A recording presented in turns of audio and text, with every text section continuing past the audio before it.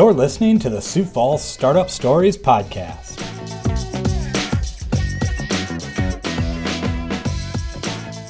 Well, all right, welcome guys, and welcome to episode 2 of the season 2 of the Sioux Falls Startup Stories podcast. I'm super excited again to be doing this project and thankful for our sponsor, which is Startup Sioux Falls. You can visit their website and learn more about them from siouxfalls.eco. That's siouxfalls.eco. They are the sponsor of the podcast. We're super grateful of that. And diving into this week's episode, last week I talked with Remedy, it's a Remedy Brewing Company, and the owners of that are Matt and Tyler. I listened to their story and shared their story last week about their incredible grit and their determination to bring their idea that was 6 years in the making, which is just, it's an incredible story. If you haven't listened, I really encourage you to take a moment and go back and listen to episode 1. But this week, I actually sit down with a polar opposite type of business owner. Her name is Carla Santi. I'm super excited that she was able to take time out of her very busy schedule. She's a very accomplished woman. And she is the owner of Blend Interactive, her and a couple of partners. And her story is a lot different from Remedy's. And that's what I appreciate so much about it. She didn't have the dream of being an entrepreneur. She didn't have that burning desire to, leave whatever it was she was doing and start her own business and do all these things. She really was never even on the path to owning her own business. In fact, she calls herself an accidental entrepreneur. But before we dive into that, we want to know who Carla is and where she came from. Well, I was a kid born with design talent. And I always knew that I wanted to enter a profession that would allow me to use my creativity. Back in the day, as a kid, of course, I didn't say that I wanted to design and develop websites. That didn't exist yet for the normal person. So by the time I got to high school, I knew that I needed to find a career that I could use my creativity, but also potentially make a profit someday. Back in the day, so I graduated high school in 1994, which makes me 43 years old, by the way, if you're not great at math. But in 94, there really weren't many careers in design, except for this new thing called graphic design, which was just becoming digital. So I went into this somewhat new profession of graphic design on a Mac computer in 1994 and graduated in 1998 with a graphic design degree and minor in business. One thing that happened during that time is really the web was in its early infancy and I was introduced to it. So when it came time for my internship between my junior and senior year of college, I took an internship at a little interactive firm called Spectrographic Studios, and I learned how to make websites. I was actually self-taught. I didn't realize that was part of an internship, is they really just provided me a desk. Literally, I brought my own computer and didn't get paid. But I remember the first day I sat down, they said, okay, this is the client. They need a website. And I mildly freaked out, but of course you don't want to admit that you don't know what in the world you're doing. So I actually self-taught, and this was before Google. So I figured it out and used my design skills to design pretty neat, beautiful websites back in the day that was not all that common. Okay, so I want to be super clear here that I never asked or prompted Carla to tell me her age, but honestly, sitting here looking at her, she can't be a day over 28.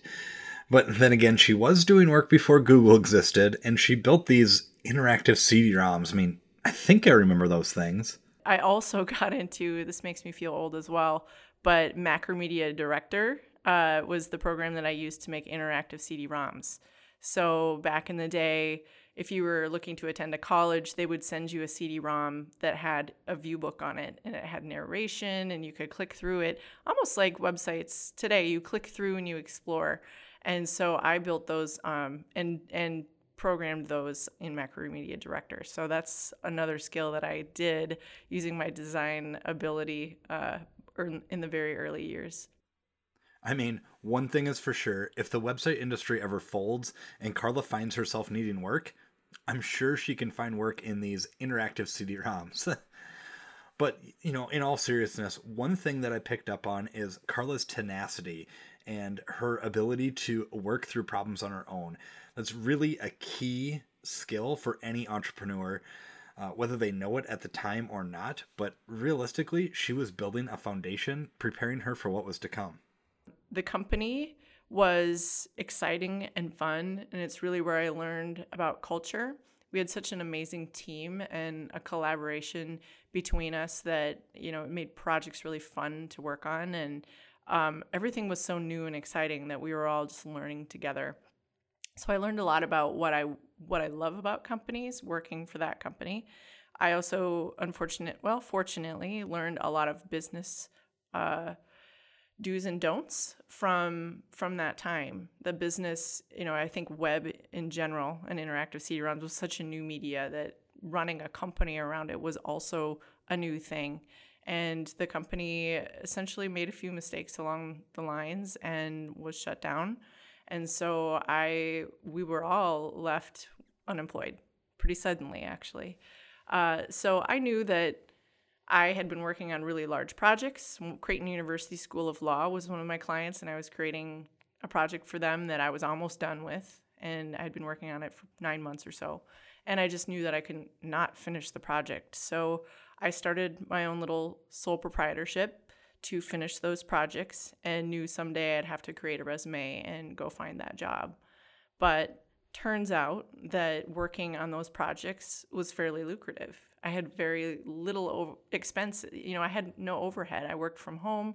I had my computer, which I had already brought to my old job. And so I realized all of this income now that was coming from completing these projects was mine, and a little bit to the government, but you know how that works. And one project turned into another, and people heard that I was still doing websites, and the phone would ring. And just when I thought, well, I'm going to run out of project work, I'm going to have to put that resume together, the phone would ring or someone would email. So I had no business plan. My plan was to find a real job someday. But because of, I suppose, my ability and talent to complete websites and essentially run my own little business, I made it work. And that business turned into more business, which turned into more business. And I had, at that time, been contracting out some of my back-end development, which I don't love and what was good at. I did some front-end, but never any database programming or anything. And I had been farming that out to someone who was similar to me. He was working from his home doing development and needed design work. So we kind of had this little collaboration between the two. But he gave me the news that he'd been given the opportunity to take this very well-paying job. And that he was going to take it, which meant that I was going to be out my developer. And I was already at the point in my business where I had so much work. Do I hire someone? What do I do? So I was kind of at a turning point anyway. And timing-wise, it's funny how it works sometimes. I had just been introduced to my current business partners, Dean Barker and Joe Kepley, through a mutual client. It was a project where I'd been brought in on the design end and worked on the project management side, and they were hired as the back-end developers.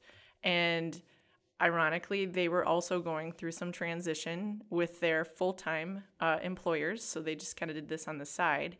And through rounds of layoffs and severance packages, they chose to make a leap alongside me and begin Blend. The company, named Blend, was founded in May of 2005, and I really love their name. Carla actually shared some pretty fun insight as to how it was created. Naming and branding your own company is maybe the hardest thing you can do. By this time, so 2005, there were still lots of URLs available. However, there was really only .com and .net. So you couldn't be creative with any .li or, any fun thing. So when I came up with a cool name, they kind of put me in charge of branding this company. It was difficult, and a lot of things were taken, or I'd research what it actually meant. I'm like, oh, can't do that. And somehow I came across Blend and really settled on that name because in 2005, having a blend of both design and development as a company was not common. You were typically developer and you're really good at developing and making functional websites, but they maybe didn't have the best curb appeal or aesthetic. So, or you were a designer like myself and you could make a really beautiful website, but you could hardly navigate it and it really didn't do anything. So at the time, we were a blend of both. And that really made our company unique. Well, we all know that having something about our business that's unique is the key to having a successful business. But we really haven't touched on what Blend is or what they do. Well, in short, they're a website design and development company. Carla tells me that they work with large companies. Some of those companies have their own IT departments, but they help them to solve their complex problems. It sounds like a pretty sweet gig, but was this always the thing that she thought she would be doing? I did not. So one of the things about the culture in this company that we worked for is it was so strong that sometimes we actually worked without paychecks. Like they would literally bounce. So if that just sets up like how great it was to work together as a team. And we were a small company, maybe 15 people. So that's what I knew. I knew this small collaborative team. What I call myself an accidental entrepreneur a lot because when I started my business, right, I was just going to finish these projects and then they turned into more projects. And then when I partnered with Dean and Joe, like we were just really good at building websites. We didn't have a business plan. We knew enough business to, pay taxes and know how to invoice clients and do that type of work. But we'd never really stopped to think about what our company should look like in 5 years or 10 years. It was always, well, if we're around by then, we'll deal with it at that time, It's kind of very reactive. We were just building great websites and focusing on that. So yeah, I think looking back, we didn't have this big plan. We didn't have to go to investors. We just were jumping in with both feet and we were bootstrapped. And that meant that we had this whiteboard on the wall with the date in which we would run out of money. And if we didn't land more business or bill more clients by such and such a date, then, we would have to go do those resumes and find jobs. But thankfully, that date just kept getting farther and farther out. A whiteboard with a date as to when they would run out of money. I mean, I can't help but visualize myself staring at this day, just every minute of every day, just waiting for doom to happen. I mean, don't you think at some point that Carla would have just thought, I'm just going to put in the towel and start going to work for someone else? I didn't. That's an interesting question because I haven't really thought a lot about that. Because I think my backup plan, if Blend didn't work, was just to go back to doing what I was doing as a sole entrepreneur sole proprietor. Because I really did enjoy being my own boss, I guess. I don't know if anybody's got any statistics or records, but being your own boss, it's like a thing for entrepreneurs. We can't not be our own boss. But one of the things that comes with being your own boss is that daily struggle and that daily fight of saying, I'm worth it, I'm enough, I'm smart enough. And that idea or those thoughts that come to us is often called imposter syndrome. So I've talked about this in a lot of my other podcasts all through season 1. I really hit home on it because it's something that I personally have struggled with so bad. And I've talked to a lot of other entrepreneurs that, imposter syndrome is so high, that anxiety of, what if I'm not good enough and there's people around me that are better, that it stops them from ever even taking that first step. So with someone like Carla who, kind of accidentally became an entrepreneur, did she ever have those feelings? I have had that all of my life, maybe not all my life, since I started the business, especially when I was essentially starting on my own, doing this home-based sole proprietorship. Like I'm pretending like I'm a company and it's a podcast, so I can't use air quotes, but you're having to, like, I think I see people do this now, like you use verbiage like we will solve your problems. And I think you pretend to be something you're not because you assume that, well, no one's going to hire me. I'm like a 24-year-old. What do I know? I'm going to go present to this executive team and I'm just this kid. And so I think imposter syndrome starts from the very beginning, just assuming that I'm just so young. Like, they're not going to take me seriously. They're going to think I'm a fraud. And I think all of those early years, you're fighting to prove that you know what you're doing, and age is almost not on your side. And maybe that's not the case today, because now we all know how smart and young our young adults and professionals are. But back then, like, if you're a young business owner, there weren't as many of us. I don't know if that's true, but in technology, I think that's really changed the way it's been. So I feel like I've always had to prove myself, and I've always tried to act older or more put together, whatever it might be, until you hit this tipping point. And I can't even explain when it happens. And then you realize, like, I do know what I'm doing, and I just want to be young. Like, why did I try so hard to be this professional, well put together person, and I missed out on just being me? Carla mentioned something that's really interesting here, the tipping point. In imposter syndrome, it's not very common where someone ever even reaches the tipping point of overcoming that. So what did she mean, and what did that transition look like for her? Well, I don't think the term imposter syndrome was very well known until a few years ago. Matter of fact, that was probably my tipping point. I was asked to sit on a panel, which back then was a big deal, and I was super nervous about it. And now I'm like, that's a piece of cake. But anyway, I was super nervous, and it was for an MB event called Ink Your Dreams. And I'd been asked to sit on there talking about my story and what I did and how I built Blend. And I was just feeling like I have no right to be sitting up here. Like, they're going to ask me questions I don't know how to answer. And I don't know that lack of confidence is the same thing. I feel like I've been confident, but imposter syndrome definitely affects how that comes through.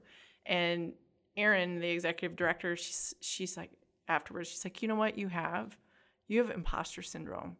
And I'm like, what? And I thought, like, there was something literally wrong with me. Like, did I not do a good job? Like, did I fail at this? What do you mean? She's like, do you not know what that is? I'm like, no. And so I went back and I read it, and I'm like, okay, yeah, yes, yep, that's me. And I think, like, having someone literally call me out on it and tell me that I need to start owning my success, and through that, paired with doing more speaking engagements, doing mentoring, you really do realize, like, you do know what you're talking about. And then when you have a coffee with someone and they write you the next day and say, I have learned so much from you. Thank you so much for taking the time out of your day to talk to me. And then you start to really realize what an impact you are having on others, and you start to believe that you know what you're talking about.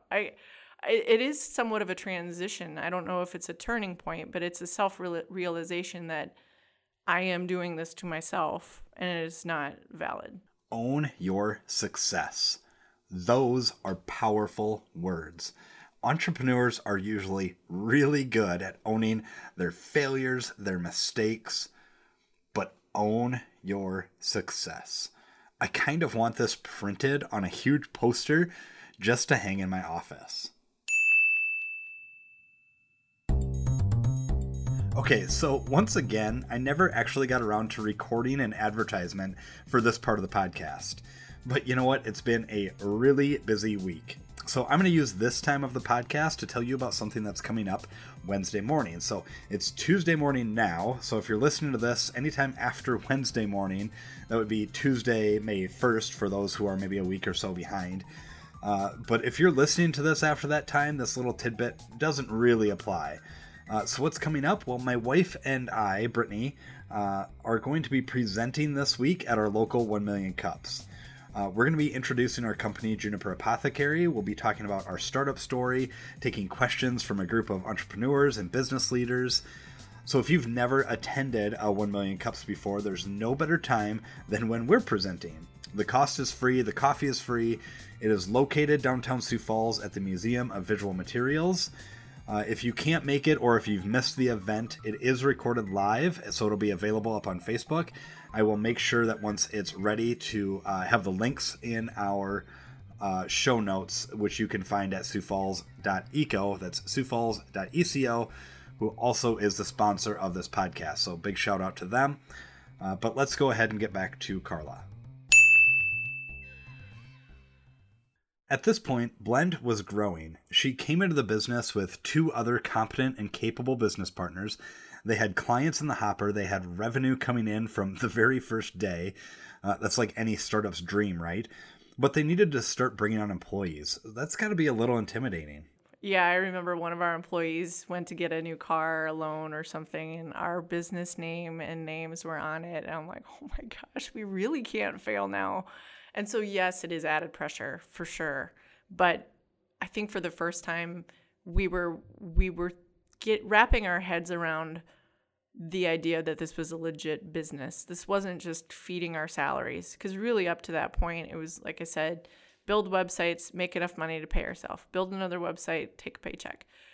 So this was really, oh my gosh, we have a business. We have to pay other people now. And back in the day, of course, we didn't have like policy manual. We didn't have any of that established at all. So everything, like, you learn along the way. Like PTO, I don't know, let's figure that out. We were so scrappy, we had no idea. But we really had no right running a business. But I guess it all turned out in the end. Yes, thankfully, it definitely all worked out. But having a business and creating something sustainable, it doesn't come without challenges and sacrifice. I think being an entrepreneur, you do not get the blessing of leaving work behind, because it is like a child of yours that you also have to nurture and grow. So I feel like it's also a privilege to be in that position where you are the one that is ultimately responsible for something, but it's a burden, right? If you do not pay attention to the business and put the time in, things could suffer. And so you always have a bit of weight on your shoulders, especially when you do have employees and people that rely on you. That keeps you up at night sometimes, because we care about them. We want to see all of our employees grow and succeed just like we want to succeed. So that's one of the burdens of entrepreneurship, I think, is just feeling responsible all the time for the business's health, for our employees, whatever it might be. But again, that does get paired with the joy when you see things go well and you see people exceed and you do wonderful projects that help other people in the world. Like, that's a huge joy that comes out of being the one that builds something. You can hear the joy and pride in Carla's voice as she talks about her company and the projects that her team puts out. Now, if you start to listen to these podcasts enough, you'll notice that I have a theme of the questions that I ask. Imposter syndrome and failure are 2 of the big ones that I hit on, because personally, they were, and truth be told, they are the things that I struggle with most in entrepreneurship. And it's something that I hear from a lot of other entrepreneurs that they struggle with as well. Yes, failure is a huge part in entrepreneurship. I feel I've avoided large, massive, ugly failures in my life, thankfully. But, every day is filled with some small thing that I could have done better. There are still things that haunt me from high school. Maybe something I said to someone, or those things still really bother me. And so I'm looking at this sign behind us. It says, "Be fearless." So I literally have to tell myself that. Sometimes I have a bracelet that says it, because I'm so afraid that my decision is going to haunt me forever if I don't make the right one, that I just have to remind myself that I will learn from it. Like, everybody hears this, right? There's no such thing as failure. It's only a learning opportunity or whatever. So Carla really glances over this idea about failure, that, failure doesn't really exist as long as you learn from it, right? Now, I mentioned earlier in this podcast about 1 Million Cups. Now, a couple weeks ago, I attended the 5-year anniversary of our local 1 Million Cups. The speaker was a gentleman named Andy Traub. He is the founder of a company called Take Permission Marketing. He does all sorts of things. He's out of, I believe it's Nashville. I can't quite remember. But he brought this same idea of failure, and he brought an interesting twist that really connected with me. Failure is something that I have struggled with really hard, especially over the last year and a half or so. And that's a completely different conversation. But he brought in Miss Frizzle from the Magic School Bus. So if you're, a 90s kid, you probably remember that. Otherwise, there is a new version of it up on Netflix too. But Miss Frizzle, has this quote that she tells her students to take chances, make mistakes, and get messy. So it really ties into what Carla's saying so beautifully, because, you can't be afraid of our decisions and the mistakes that may or may not come from them, because we're going to learn from them. We're going to get messy and we're going to make mistakes, and that's okay. And that's how we learn. That's how we grow. That's how we get better. It takes a special mindset to put yourself there and realize that that is why it happened, because I'm very much a go back. If I could do that again, I would do it differently type person. So, as far as major failures, I've made mistakes on how to handle things in the office here and there, whether it be personnel or decisions made. Thankfully, nothing was catastrophic, but I also never really have people call me out on stuff that needs to be said. And so just in the last year, we've radically changed how we run our business. We've implemented EOS. So just real quick, I had to ask Carla what EOS stands for. It's actually the Entrepreneurial Operating System based on the book Traction. And me and my business partners have gone through some leadership coaching and trust exercise stuff that really allows us to call each other out on our failures. And I think it's all in the sense of growing and becoming better people and better bosses. And that has really changed the way I look at failure. So just now, I'm maturing now and I'm 40. Like, I can finally start looking at failures as those learning opportunities and realizing that they are opportunities for us to grow and move forward from. So speaking of growing and moving forward, what's the next couple of years look like for Blend? Well, would you like the 1, the 3, or the 5-year plan? Well, I'm kidding. That there's all of it. There are, but no, I'll go back to our growth isn't based on people count, but we have revenue growth that we want to get better at the work that we do so we can solve more problems for our clients and keep doing better work. That to us is success. And, again, it's just refining our craft and figuring out what our best clients look like, walking away from those that aren't a good fit. Just keep continually maturing as a company to only do the best type of project that we can do for someone. So yeah, I think we do want to grow the company from a profit standpoint so we can turn around and do more for our employees and continue to grow our practice as far as, our skill sets and talents, and invest in our employees in that way. Well, I am so grateful and humbled that I got to spend this time with Carla.